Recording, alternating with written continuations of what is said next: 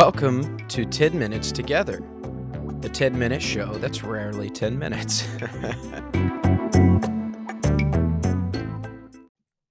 So I've been talking about especially this last episode. I'm still hung on this, but the idea of these biblical stories giving explicit detail to where a person is looking as corresponding to their next action.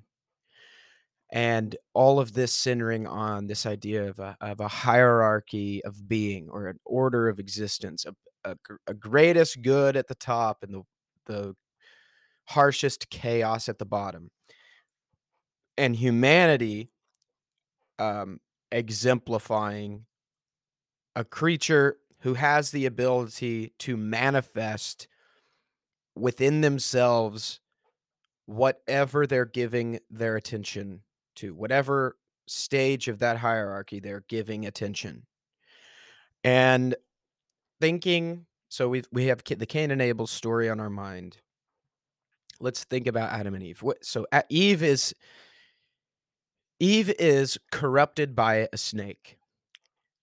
A snake is both located on the ground, but the snake is also associated with the beasts, and the beasts are not humans. They are not tasked with the same responsibilities that Adam and Eve have been given from God.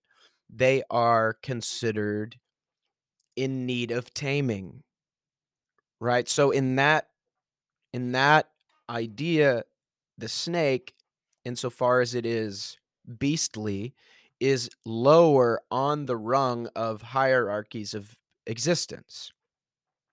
So for Eve to be consulting with a snake with regard to what is or isn't good for herself is the biblical story saying her eyes were taken away from the highest good and were now focused beneath her on the beastly creatures.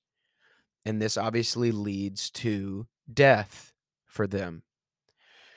In the Cain and Abel story, you have Cain feeling, in my translation, wrath, that God looked on Abel's offering and not on Cain's offering. So Cain was mad about this, and his face had fallen.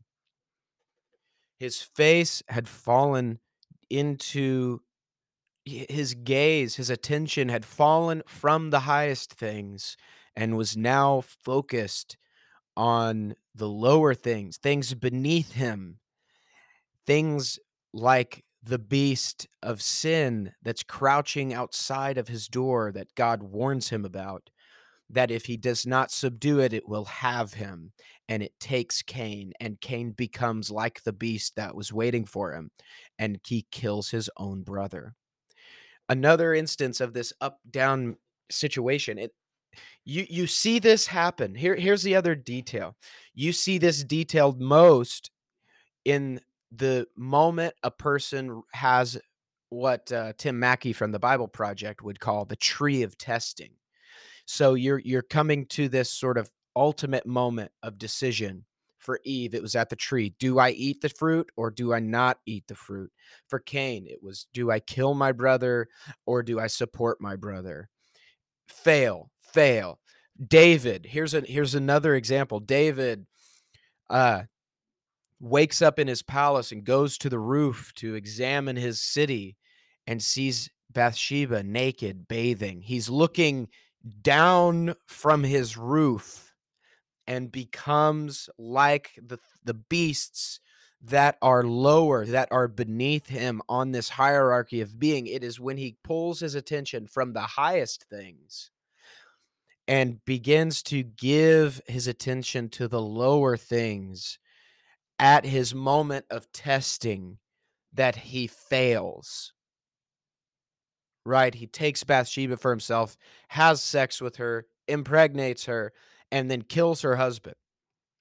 This is heinous crime. This is terrible.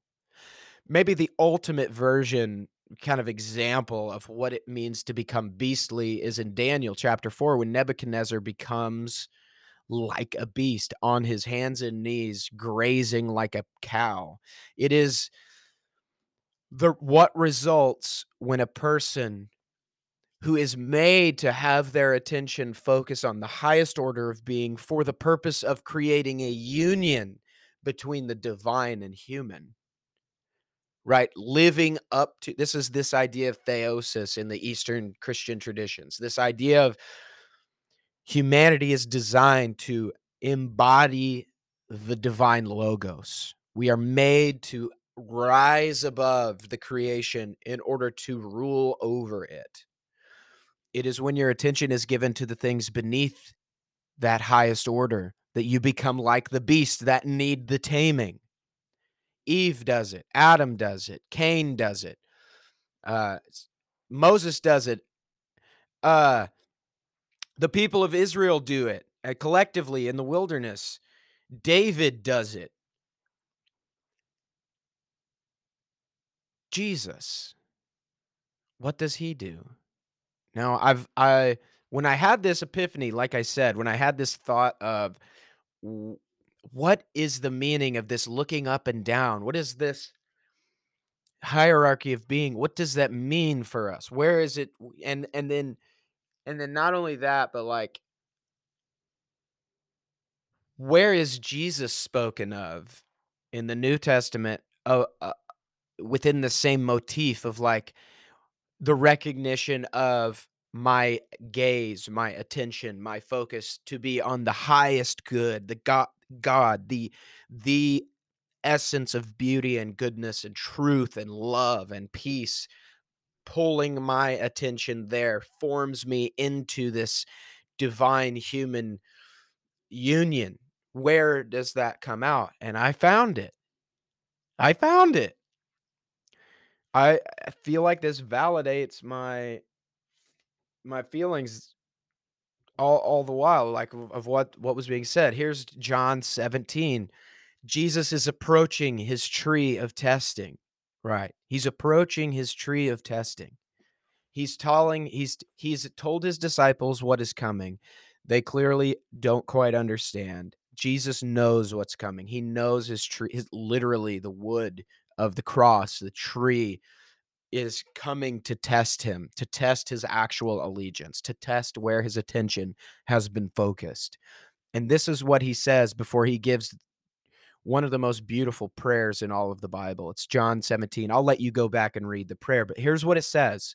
John 16, at the end of the chapter, Jesus says this to his disciples: "These things I have spoken to you, that in me you may have peace. In the world you have tribulation, but be of good courage. I have overcome the world." And then it says this: "These things Jesus spoke.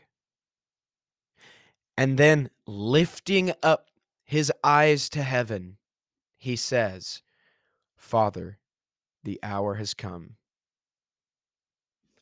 And then he goes into his prayer. This is Jesus approaching his moment of testing and making the decision not to pull his attention to what is beneath him, but to continue gazing into the heavens. Right? And this is again, this is not a physical he's not this is all in this hierarchy of being motif. This is in this idea that there's a reality that exists that we can experience, that goodness and truth and beauty are real things that we can experience, but they are immaterial, they are transcendent, they are beyond, they are the essence of creator, of God. They are the one who they are evidence of the one who loves us, that he is there. He gives his attention to that. And it is Jesus who demonstrates for us what it means to be tempted by the things beneath us and yet not let your gaze be drawn away from the way of the Lord. Powerful, powerful. focusing on the good, focusing on love in your moment of testing is the way of righteousness.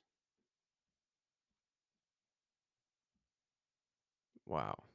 We pretty much hit 10 minutes on the head. What a congratulations. We did it. 10 minutes. Hey, I hope you have a great day.